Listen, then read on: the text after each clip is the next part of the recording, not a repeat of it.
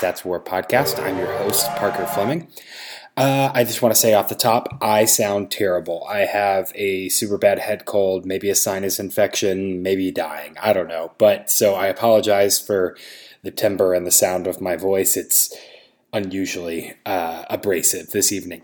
We are coming into a week against Texas, a big game that's going to happen.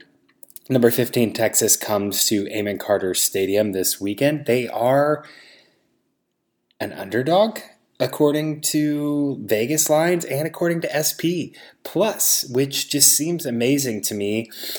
SP Plus also picks the over, which I feel like you've got to make at some point some kind of adjustment for the fact that TCU cannot score at all. So the Frogs come off a pretty disappointing loss in Manhattan, 17-24 to the Wildcats of Kansas State. TCU averaged 7 yards a rush, 5.9 yards per play.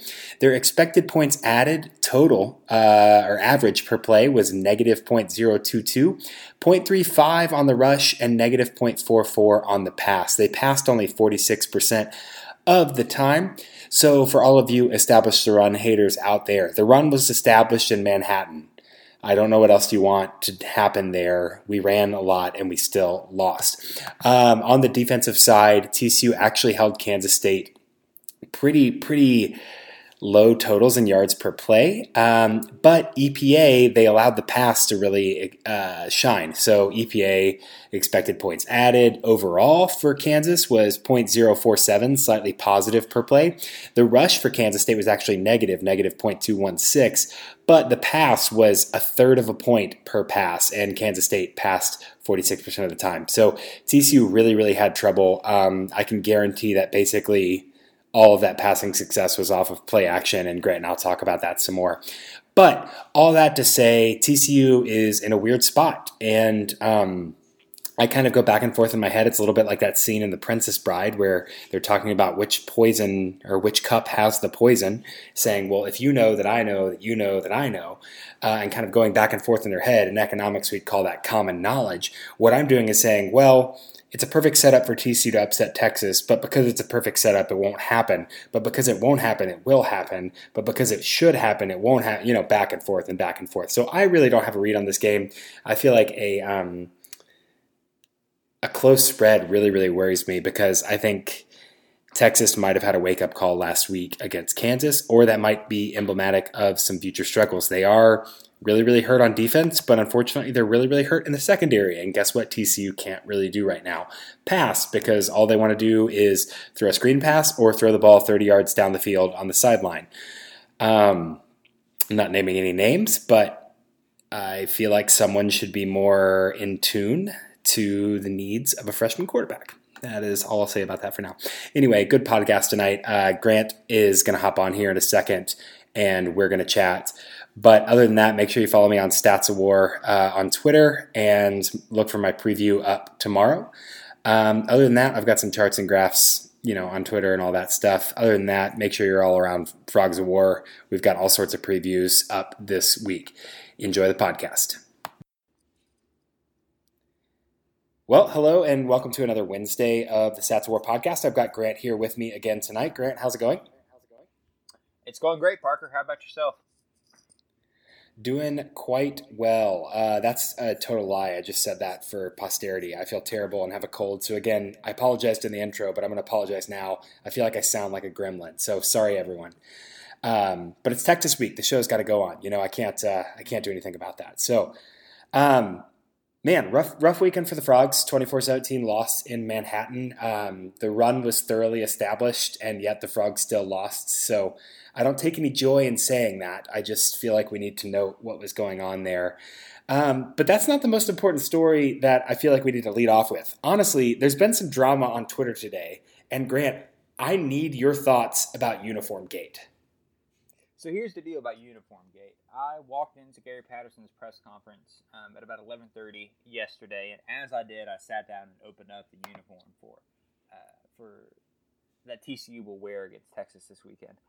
I'll be honest, there were TCU officials in the room, some athletes in the room, so I didn't want to vocalize my thoughts too loudly. Personally, Parker, I don't like the uniforms. I think they're bad. That's my take. What about yourself? I hate them. But I don't have a good design eye. Okay. My wife, on the other hand, is a graphic designer. And I sent her this uniform and said, what are your thoughts? What do you think is going on here? Mm-hmm. And I just let her kind of go on a rant. So I wanted her to come on the podcast, and she said, no, that's stupid. Your podcast is dumb. I don't want to be a part of it, which I understand. But so here were some of her, professional design thoughts. They're terrible. It's not even a true black. All the color values bleed together. The best part of the red in the TCU branding is how subtle it is. This is not a subtle use of red. They are equating red to purple in this design, all caps, and by using them side by side, they are decreasing legibility. From far away, these helmets are going to look like a blob. There is zero contrast between purple and the red outline on the black frog makes it look demonic and not in an intimidating way. What a shame. Those were her professional thoughts about these uniforms. So from a design standpoint, they are not great. So what you're telling me is that you didn't like it. She did not. She was not pleased. And it's kind of disappointing. So today, I'm sure many of you saw, and I say today, it's Wednesday as we're recording this. You'll hear this on Thursday, so yesterday for you in the future. I saw some people tweeting about a Jeremiah Donati Instagram post that was posted and deleted, which featured these exact same uniforms except with purple numbers. And a member of TCU athletic staff tweeted out to one of our friends, I think it was the LMK, and said, yeah, we wanted it to be the purple numbers, but the NCAA said it was too much, there was too little contrast. It wasn't enough contrast on the uniform, so we couldn't use them, which infuriates me because I saw Louisville, Houston, Baylor, Vanderbilt, Oregon, 5 examples I put on my Twitter feed today of teams wearing uniforms with no contrast, either gold on gray, gray on gray, dark green on light green, matte red on matte gray, just no contrast, hard to read uniforms. And it blows my mind that that's a real explanation, that we couldn't wear uniforms which with purple numbers looked awesome, but instead with red uniforms look gaudy. I completely agree, and I think if there were purple numbers on this uniform, I would actually love it. So I don't have a graphic design eye, so I'm sure this is a bad take, professionally speaking. The helmets aren't the offensive part of this uniform to me. It's that the red almost looks like a Florida orange that is really deep brown, and it kind of reminds me of those like bad Florida Gator skin uniforms they wore. Do you remember those? Yes. Vividly. That's what it kind of reminds me of. And I'm not great with colors. I'm not colorblind, but I'm just very bad with them. So I'm sure it's not the most accurate take. But the red to me looks like orange here, or like a deep Florida orange. And that's not the effect they're going for, I'm guessing. If it was a deeper red, obviously I might like them more just because it was more commitment. But the kind of highlighter they're going with, to me, doesn't really work. I would have liked like a chrome red a la the Louisville helmets a couple years ago, but this kind of like orangey pink thing I don't love. I will say the uniforms that Donati tweeted out also had purple in the kind of spike necklace around the shoulders, and that was a nice accent to kind of add some depth and texture. And so I'm very disappointed those uniforms aren't real for multiple reasons, but the least of which is that the explanation seems to be pretty stupid. I agree. And so here's where I have a surprise for you, Parker. So before we started reporting, I texted you a screenshot and I asked you not to look at it. I want you to go ahead and look at it right now and tell me that SMU is not basically wearing the exact same color scheme in this screenshot that I texted you. Oh my gosh, that's infuriating. Yeah. It's exactly the same. So this is a picture of SMU against Houston in 2017, maybe? I think it's 16. If you look at Scott Bell DMN, he tweeted it, not to plug my other employer, but that's who tweeted it. And totally. It's basically the same color scheme, just SMU-ified, if you will. But they're the same uniforms. Yeah, that's crazy. So one, that's super... I'm mad that SMU could get away with it, and for whatever reason TCU couldn't. But two, one of SMU's primary colors is red, and so like those look good because they're an anthracite with red on top of them, and a blue accent, which is really classy. Instead of SMU's not wearing a green a green accent on a uniform or anything, which just seems kind of crazy. Right. Yeah, I saw that tweet, and I'll retweet it when this podcast comes out because I think it's a take I'm trying to work through. But the fact they look so similar really bothers me because, I like the helmet, and I'm fine with TCU kind of going all out on a fourth uniform, against the big opponent like Right. Texas. I mean, it's a big game that we'll talk about it later. TCU probably isn't going to win, but fine, go all out. And from what Patterson said on Tuesday, recruits really like the uniform. Recruits like different things, and that's cool. But I just think the execution really could have been better. And the fact that it's similar to the SMU uniforms is kind of disheartening for me. Totally agree. And, like Baylor and West Virginia are kind of in the same boat. I think they're both, their uniforms, they kind of recycle the same things with just different color schemes. And TCU, when they first got Nike, I got really excited because remember, 2011, we had those, 2010, I think, we had the Pro Combat. Yep. And they were awesome. Yep. Little weird frog skin pants, purple with black up the sides, and then you had the red stripes just down the middle of the helmet. And I thought those were innovative. And I thought we were on the precipice of TCU becoming like Oregon South. Yep. And I've just been consistently underwhelmed with the uniforms and the combinations. And I don't know, I almost feel like it's a straw man. Like it's like someone who doesn't know any recruits sits there and says, if I were a recruit, what would an imagination of a recruit want, Right. And so this is like this straw man recruit that hypothetically likes these. And it's the same with the frog skin, like decent idea, but terrible execution. And then we'd wear like purple chrome helmets and gray frog skin and white, just awful. And so these don't feel innovative. They feel recycled, and they just don't, I don't think they look good. I don't think they're going to look good on the field. So I'm very worried about that. No, I agree. If you take Patterson at his word, he's had this helmet design for 9 months, and he's kept it under his desk. Which, first off, heck of a secret to keep under your desk. And apparently recruits love it. So maybe Parker, could we be out of touch? Is it the kids? No, it's the kids. It's the kids that are wrong. It's hard to say because Patterson said everyone under 25 will like these helmets. And everyone over 25, and uniform, and everyone over 25 will dislike them. Well, I'm 24, and I still don't like them. So maybe I'm an outlier. But I think the exact same uniform could have been made very easily with a purple, white, black theme, and then just thrown red on the helmets, and it would have looked awesome. Completely fair. Yeah. So, but again, I'm pulling up this Donati Instagram, and we'll move off and talk about real things in a second. But the purple numbers outlined in red on the black look awesome. Yeah. So it's almost like I'm madder that there was a mock-up that looked great, and for whatever reason we couldn't use that. Parker, or didn't use that. Let me ask you, when you started an analytical podcast dedicated to great stats, great looks inside the TCU program, did you imagine that we would spend 9 minutes and 30 seconds and counting on TCU's uniform? Absolutely. This is what the people want, and it's the most important thing. No, that's a really good. That's the thing, is that it makes me angry, and I don't know why. I can't understand. Like, maybe it's just this season is in the garbage can, or that we've had to deal with the freaking gray camo skin uniforms for 3 years. But just terrible. Let's pivot. Okay. Speaking of terrible, let's talk about TCU's offense versus Kansas State. My goodness.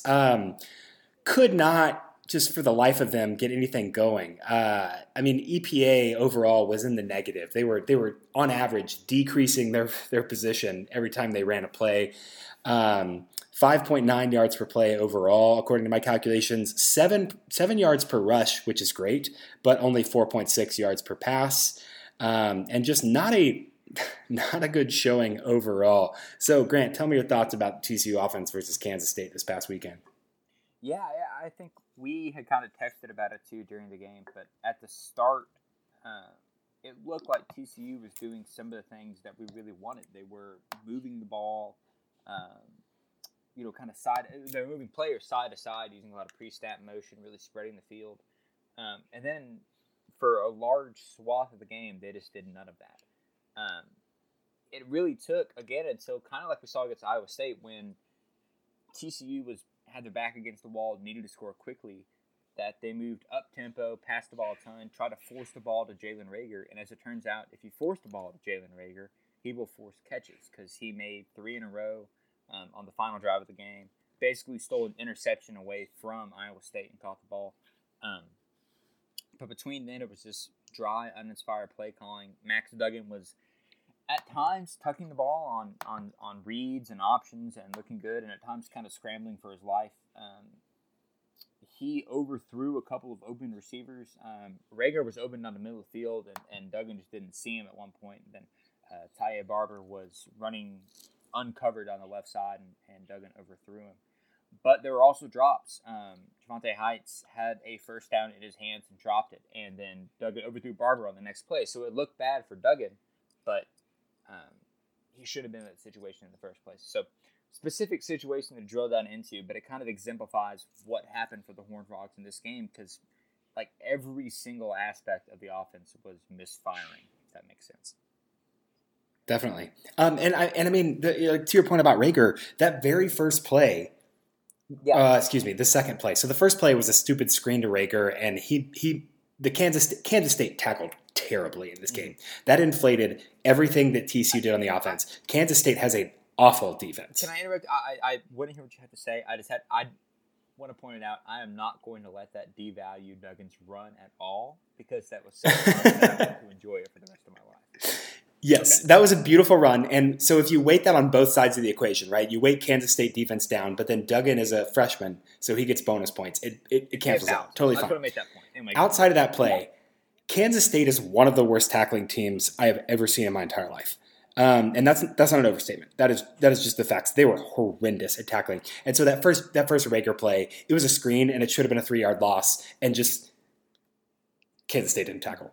And so you got to adjust a little bit there for that. But then that second play, man, they do I talked about this in the intro too, but I'm in love with this play, and that's okay. They motion Reagor across. You saw 3 guys, 2 linebackers and a safety, follow Reagor in motion. They were just covering him. Shewo, it might have been an RPO, honestly. Duggan was looking around. I don't think it was. I think it was more of just a play action. But it looked like he made a read on the linebacker who crashed really hard towards Shewo. And then he turned and threw to Barber, who came back across. And so you had 3 misdirections. You had 2 decision points for the defense. And it was honestly unlike any play that I have seen TCU run this year. And I got so excited. And then the second drive comes out, and we just are back to our old same nonsense. Yeah. It was like, oh, fun time is canceled. This is over. I think really the two things that I would point to besides, if we just take TCU's terrible offense as given, the 2 things I'd point to, the 3 things I'd point to are the punt, special teams this year has been bad. Jonathan Song is awesome, been really, really good. Our punting and our kickoffs, man, the field position, and then just Sandy. Gosh, you want to love a punter with a full sleeve tattoo, but he's in the hundreds ranking for average punt distance. He's had a couple negative EPA punts. Just really disappointing. Yeah. It's frustrating. So it's Jamie Plunkett made a great point, our boss, which is that maybe TCU just picked him because we always punt from like the 50. So I'm sure his ratio of like punts inside the 20 to punt yardage or whatever calculation that is great. But he can't kick the ball over 45 yards, it seems. Right. But by God, it could be a situation where you need to put him, he could kick it 36 to any corner of the field. 37? Right. He's been underwhelming. So it was the special teams. It was now I've completely lost where I was going. Oh, it's play action on defense. Man, I don't know what's going on. And again, on Saturday, we're in the heat of the moment, whatever. I tweeted some things about individual players, and I'm not gonna talk about that right now. But there are some guys who are trying really hard to make plays and are really hurting the defense because they're doing that. And play action, Skylar Thompson has had a decent season and has had the best season of his career. He is not that guy, and we made him look like that guy on a couple throws. So that was pretty frustrating overall. Parker, can I ask you this? As far as advanced stats go, And we have a question on this, I think, that got sent in. And if you don't mind, I'm going to rope it in because I have the same question. So let me find who sent it. From Ahern Alley. Do you guys feel like TCU deserved a better result in this game? Because honestly, some of us do. Looking at a traditional box score, TCU outgained Kansas State by 100 yards. They had fewer penalties, no turnovers in this game. And TCU actually had a longer time of possession than Kansas State, which is crazy because the Wildcats had the second highest average time of possession entering this game in the country. So from your witchcraft advanced stacks that I don't understand, should TCU have won this game? Yeah, so I feel weird about this. I tweeted twice at Bill Conley trying to get him, he releases some of those box scores that he normally has, in the past has had out. Now he's at ESPN, so it's a little weird. And wasn't able to get those from him. So we don't have the actual post-game win expectancy. But I will say I definitely count the punt as a turnover. I think that you have to think about field position. Mm-hmm. And so Kansas State scored a touchdown after that punt because they had great field position. And that was the difference in the game, realistically. It was tied outside of that. But then also you think about that into the second quarter drive. TCU scores a field goal because the offense stalls, and they don't score a touchdown. And that really put them behind. They could have gone into the half up, and instead they go – or tied, sorry, and they go down. So I think that's one of those perfect examples where a traditional box score says TCU outgained – Kansas State. It looks like in all these aspects, TCU played better. But if you factor in special teams, you factor in finishing drives, you factor in field position, and then you look at EPA, which kind of takes some more context about plays, Kansas State was just a little better. And you could argue the breaks fell in Kansas State's way. But I'm one to say, if 4 or 5 breaks are falling your way, you probably deserve to win. So I would love to have that post-game expectancy number. I bet it's in the 60s for Kansas State or maybe the 50s. I bet it was close just because of that punt was really the difference. But TCU's finishing drives, man, it's hard to win when you don't score. Yeah, and you talked about too. I mean, Skylar Thompson's not that dude in terms of passing the ball, but he averaged 3.0 more yards per pass than TCU did this game. TCU averaged 4.5 yards per pass. Is that good, Parker? That is not good. Okay. Yeah, in terms of EPA, Kansas State's passing 0.349 per pass. TCU's was negative 0.44. So Skylar Thompson was worth about 0.8, so almost a full point better per pass than TCU was in terms of expected value. So, yeah, I mean, just kind of here's what I think. If Skylar Thompson can do that to you, what's Sam Ehlinger going to do to you? Right. Right. That's what worries me. And I feel like every podcast we wind up in a discussion of why Max Duggan should start over Alex Delton, which is weird because Delton had one series in this game, and it was a very curiously timed series.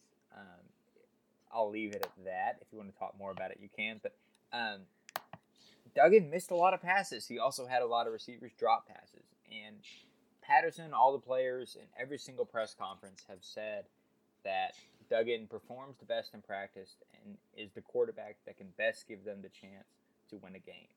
I believe it. I know you do as well. It is just jarring at times to see the stats at the end of the game and note that he is 3 yards per pass worse than Skylar Thompson. Yeah, so I think I will say multiple things. Yeah. I think my certainty in the veracity of Gary Patterson's postgame and press conference statements has decreased substantially as the season progresses. That's completely fair. Just going to put that on the side. I think that the problem. Okay, so Grant, let's go to hypothetical. Okay, I'm all about metaphors, right? Love it. I'm going to say, Grant, you and I are going to have a push-up competition. Okay, I got bad news. Okay. Yeah, obviously. No, but so I say, all right, Grant, you have to beat me in push-up reps, but you can only do a set of 3 or a set of 100. Mm-hmm. And if you fail at either one, you get no points, and I can do whatever I want, right? Well, even if you succeed on the 3 push-ups, right? I'm still going to beat you because I'm just going to do 4. Right. And if you try the 100 one, you're never going to get there, and you're going to fail. That's TCU's offense right now with Max Duggan. They're saying either you throw a screen pass behind the yard line, the line of scrimmage, excuse me, and you get 5 yards, best case scenario, or you have to throw it 30 yards to the corner and put the ball perfectly, or you fail. There is no ground for him to make up there. So Skylar Thompson, both of his touchdowns involved play action and involved middle of the field, right? Specifically, that first play action was beautiful. Tight end just kind of ran right by the linebacker as they took a half step. That play and so troubled me more than any other play in that game. Was that tight end? Yeah. But yeah. Anyway, yeah. And that exact thing right there, where it's like TCU doesn't have that in their arsenal. So it's either and even against Kansas, he was still having to throw fades. He was throwing them against terrible defenders, so like that was fine. But the gauntlet that has been thrown for our freshman QB is this weird paradigm of we don't want to stunt your development by making you fail, so we're never going to give you an opportunity to fail. People have talked about so much. Duggan doesn't even have any interceptions. There's an adage in baseball that says if you never get caught stealing, you're not stealing enough, right? Ricky Henderson wanted to be caught stealing because expected value, it's fine to get caught sometimes knowing that you're going to steal more overall. Duggan needs to throw the ball. He needs to throw the ball more intermediate routes, and it doesn't need to be this boom or bust kind of cycle. So that's really why Skylar Thompson outperformed Duggan, is because Skylar Thompson had more intermediate, simpler throws, and the offense wasn't as reliant on succeed in the big ones or we lose. And so I think that is really that's really the issue here, is that I think that the way that they're handling Duggan at this point is indefensible. And I'll say indefensible because they brought Delton in for a series. It defies logic. It's just the timing when they brought Delton in. Because I can understand. Right. That's what I mean. Yeah, that's what I mean. The timing, because he, obviously a former Kansas State player, has a degree from Kansas State, extremely well respected. Again, I stress that every podcast, but I mean it sincerely, that he is a positive in the locker room. Which is a good thing. But bringing him in right after Duggan just led a touchdown drive, that's the weird part. Yeah. What is... I just don't... Yeah, I don't even know, man. Gary Patterson and Sonny Cumbie and every single person on that coaching staff know 1,000 times more about football than me. But I just don't know why that was the time they decided to bring Alex Delton in. And maybe we'll never know. Who's to say? You know? Yeah, I mean that's really what it comes down to, is like we're not going to get anything out of this. Yeah. Okay, let's tie a bow on Kansas State. Grant, we're going to take a little break. They're going to advertise something stupid, and then we're going to come back and we will transition to this Texas game.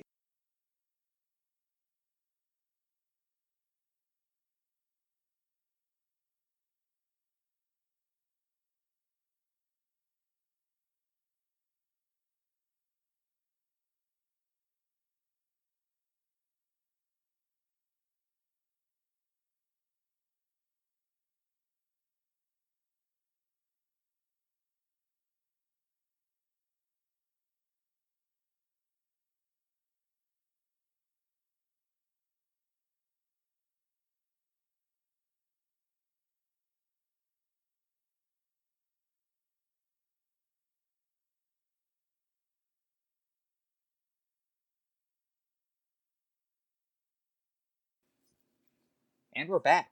Yeah, so I want to loop in our joking segment, Explain It to an Idiot, for a minute, just because I posted a graph today that I thought was pretty cool of the Big 12 quarterbacks EPA. Mm-hmm. So, one, I'm very pleased to announce that I compared my expected points added numbers to ESPN's official expected points added numbers, and I am very close.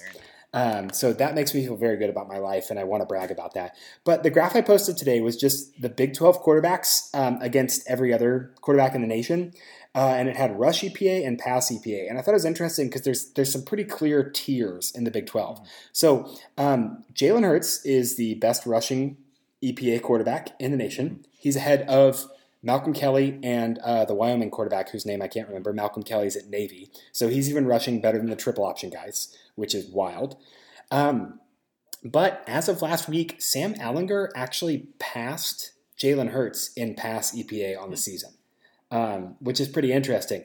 I'd still say that Hurts is in a tier by himself just because of the rushing value, but then you have the Ellinger tier that's developed. So I say in the past, he and Brock Purdy were almost the same, and he has really separated himself in the last couple weeks. And then you get into that third tier of Brock Purdy, Charlie Brewer, Spencer Sanders, Skylar Thompson, and then it's Carter Stanley, Max Duggan, and then it's West Virginia and the Texas Tech quarterbacks, Austin Kendall, and then Jet Duffy and Alan Bowman still qualifies. So an interesting graph to look at. Really kind of a good segue though, because Ellinger has separated himself as a passing quarterback, and that's pretty problematic for TCU because TCU has trouble with a rushing quarterback, and now that rushing quarterback can also pass better than anybody else in the conference. So as we shift our attention to the number 15, according to the AP voters, Texas Longhorns coming into town this weekend, what is TCU going to have to do to try and win this game?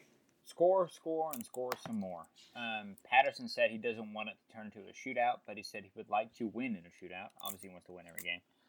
I think he knows that this is going to be tough to stop the Texas offense. Even in the 2 losses Texas has had to Oklahoma and LSU, the problem isn't scoring points. I mean, Texas hasn't scored fewer than 36 points this season, so they know how to reach the end zone. Like you said, Sam Ehlinger is an incredibly good quarterback. And the problem with the Texas offense is that they're incredibly explosive. They have 31 plays, over 20 yards this season.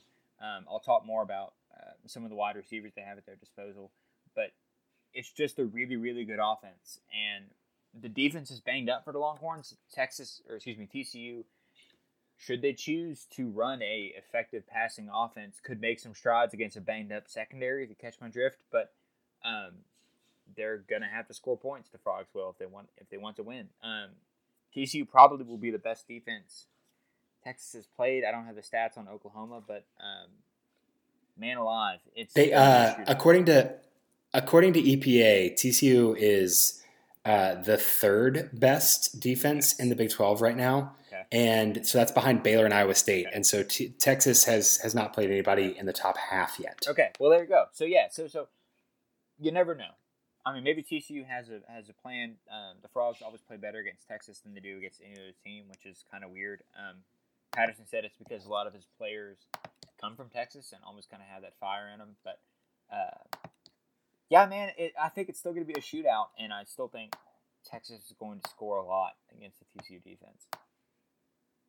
Yeah, I'm worried about that. I also, you talk about like the Texas bump from Gary Patterson, but the other, we have kind of this unstoppable force and immovable object because we have the Herman underdog effect as well, which true. They are technically an underdog according to the Vegas spread and according to SP Plus in this game. And so you kind of have. I honestly don't look at it enough to know if it moved today. I don't really do the betting. But if SP Plus hasn't, that's really wild. Yeah, so SP Plus has them about 2 points separated on a neutral field, and because TCU's at home, you add that 3 point, bump for home field in, and TCU is. They're still in the 30s in SP Plus. The metrics really like them. Also, the metrics are still baking in preseason projections, and so you got to take that with a grain of salt. Sure. But yeah, so I mean, you have Herman kind of coming in with this underdog effect. You've got a lot going on there. I don't really know. I don't really have a lot to expect from TCU because they're going to have to score so much, and they haven't shown that they can score against a living, breathing defense. The caveat here is, of course, Texas could be the worst defense that TCU has faced. Yeah, they're not good. Texas is second to last in the Big 12. They're allowing a positive .104 EPA, and they're slightly negative against the rush in EPA, but they're a fifth of a point in the positive on passing EPA. They are getting eaten alive on the pass. And so you've got to think if, again, big if, but if TCU can pass, you feel like they could find success here. For sure. I mean, the question is, are they going to scheme to pass? Right. And a lot of that is due to injury, we should point out. I mean, Caden Stearns, extremely good defensive back. He has a knee injury. He's out. Chris Brown, another good defensive back. He has a fractured forearm. He's out for like 6 weeks. Jeffrey McCulloch's a good linebacker. He's out with a dislocated collarbone. Texas is banged up, and I don't want to necessarily carry their water, but I do think that's a large part of it. But that's who TCU is going to play. So it is an opportunity for TCU. I mean, hell, Kansas put up 48 points against Texas. I guess I should ask you, Parker, how much of an outlier is that for us to just completely disregard Kansas putting up 48 points against Texas? Yeah, so I mean, I think we've seen that Kansas can score. Not against we've TCU. Seen them. I mean, they didn't put up more than 150 yards against TCU. That's true, but TCU's a really good defense. I am looking this up to verify this right now because I bet that Texas and Rutgers defense are not as far apart as people would have them out to be. Because Kansas scored, 58 on Rutgers? Something ridiculous. 55 maybe? Off the top of my head, I don't know. No, they played Boston College this year. Oh, Boston College, not Rutgers. Rutgers was last year. Yes, Boston College, sorry. It was 48-24 against Boston College. Terrible Northeastern team. Right. Right. Okay, so let's look at SP real quick and see where Texas is. So Texas is 77th on defense, and Boston College is 94th. So I mean, only 17 spots. I mean, yeah, not too far back, honestly. And you think about opponent adjustments, and you think about preseason projections. Man, that doesn't feel crazy. So Kansas can score against bad defenses, and it looks like Texas's defense looks a little bit more like Boston College than it does TCU. For sure. So, and can I just point this out? This is a pure, uneducated box score point, but Texas has allowed at least 30 points to every Power 5 team it's played this year. Yeah. Their defense is not good.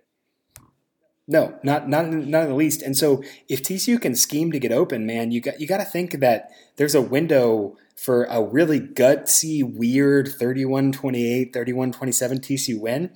Again, it's just how much faith do you have in TCU adapting to anything? Right. Not a lot, to be honest with you. I mean, I think holding Texas to 27 or 28 is going to be tough too, because as much as we've dogged on the Texas defense, the offense is really, really good and really, really explosive. And I do want to touch on this. It's the wide receiver core that scares me. So, Colin Johnson's healthy. He's a senior. He's extremely good. He is also 6'6", and let me make sure I get his weight right. I had this page dog here. There it is. He is 6'6", 220. Devin Duvernay is 5'11", 210. Britton Eagles is a sophomore that is 6'4", 225, and currently leads UT in touchdowns receiving. So they have just a bevy of wide receivers that are extremely good. And if TCU's defensive line can't get a pass rush, and if these wide receivers can pick on, everyone that's not named Jeff Gladney, then it's going to be really, really tough for TCU to stop Texas at all. Yeah, I think the multiplicity is what worries me, because it's kind of the same thing at SMU where there are multiple guys that could punish you, and that's really where TCU struggles.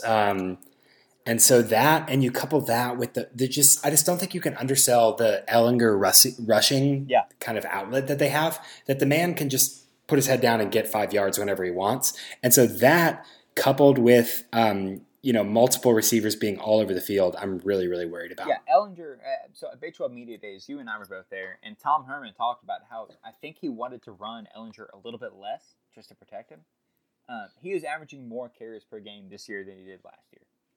And that is because they're thinner, and that's break glass in case of emergency. Oh, for sure. Yeah. A lot of it is scrambling. Yeah. Absolutely. But he's still doing it, and he's still very good at it. Definitely. So if the defensive line can't get pressure and they just let him sit in the pocket, he can hurt you that way. And if they do force him out, if the linebackers aren't ready to chase, if TCU doesn't commit to stopping him, then he'll just run all over you. And I asked Patterson about that yesterday, and he said, it's going to take multiple guys to keep an eye on Ehlinger for him to, for TCU to be able to stop him. Because if it's not 2 or 3 guys solely focused on Sam Ehlinger, he will kill TCU. And there's really We had that question last week about do you want to, or I guess 2 weeks ago about like, do you think we'll see more three down from TCU? And honestly, this is the spot where I'd want to see it, just because the defensive line has not been great. Um, and this might be crazy, but the train is coming behind me. Sorry, that sounds very loud. I'm going to give that a second. You live by a I'm train not station? cutting that though. That's fine. No, I'm at a friend's house using their dryer because my dryer is broken. So right by the train.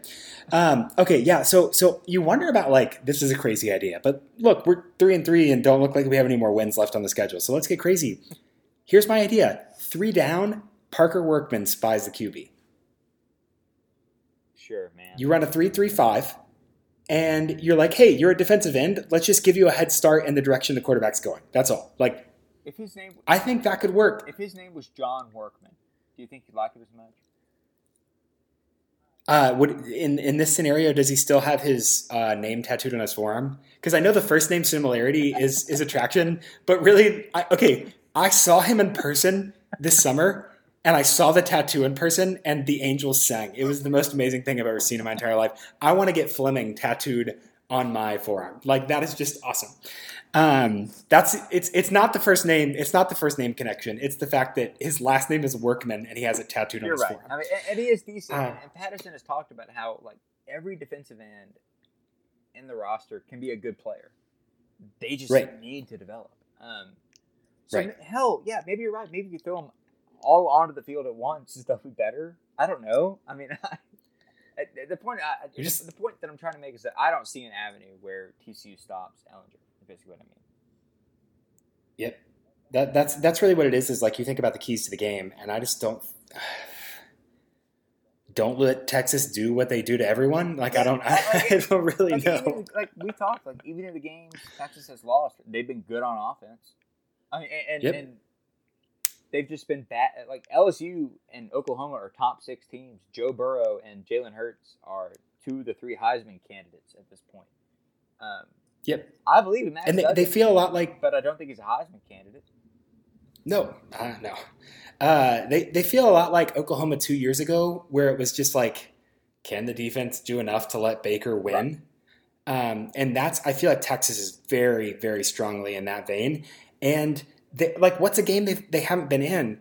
And then look at our fourth quarter SP plus is like 2 standard deviations below the rest of our game in terms of defense. We're just collapsing in the fourth quarter.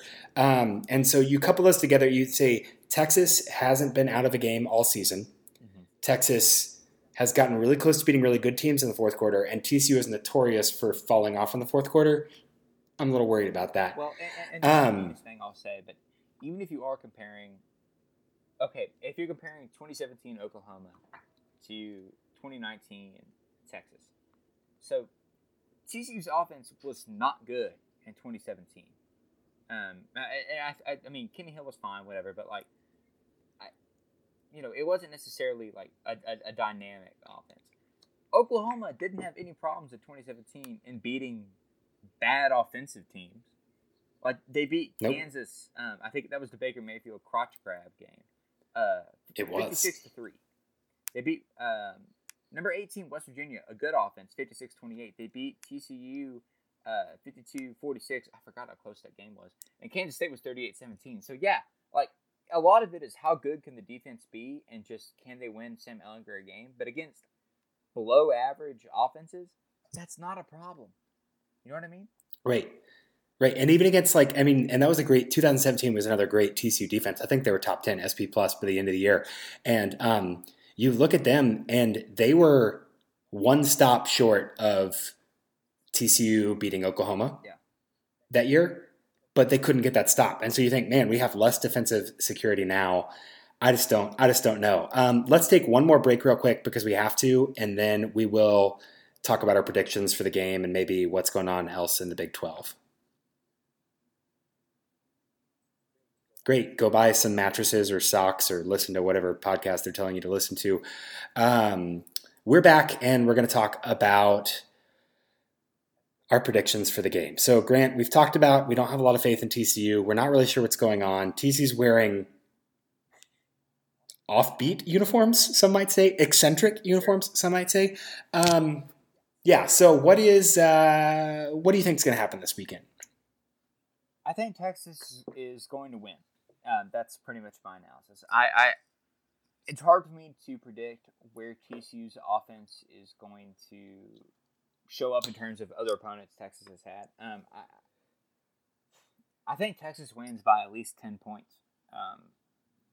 Pains me to say, but a game like 34-17, 31-14, things like that kind of comes to mind. I do think TCU's defense is good, and I think they will slow down Sam Ehlinger and then slow down his wide receiver core, but I don't think it's going to be enough, and I really just don't think that TCU is adventurous enough on offense to take advantage of the injuries in the Longhorn secondary. So I'll say 34-17, Texas wins.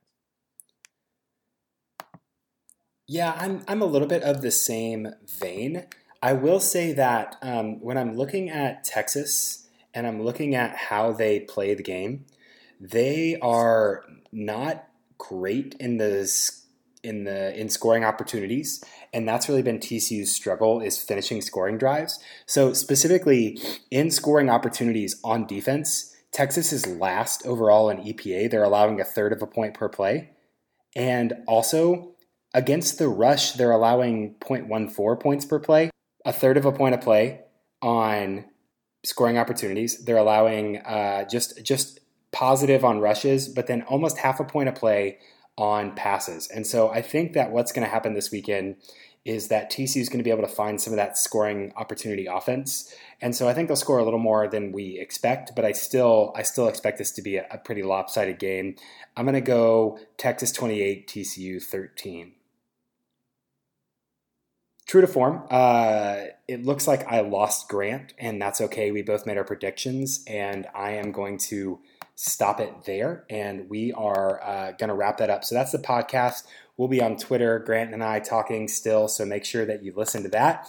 Other than that, thanks for tuning in, and we will catch up with you after the game on Saturday.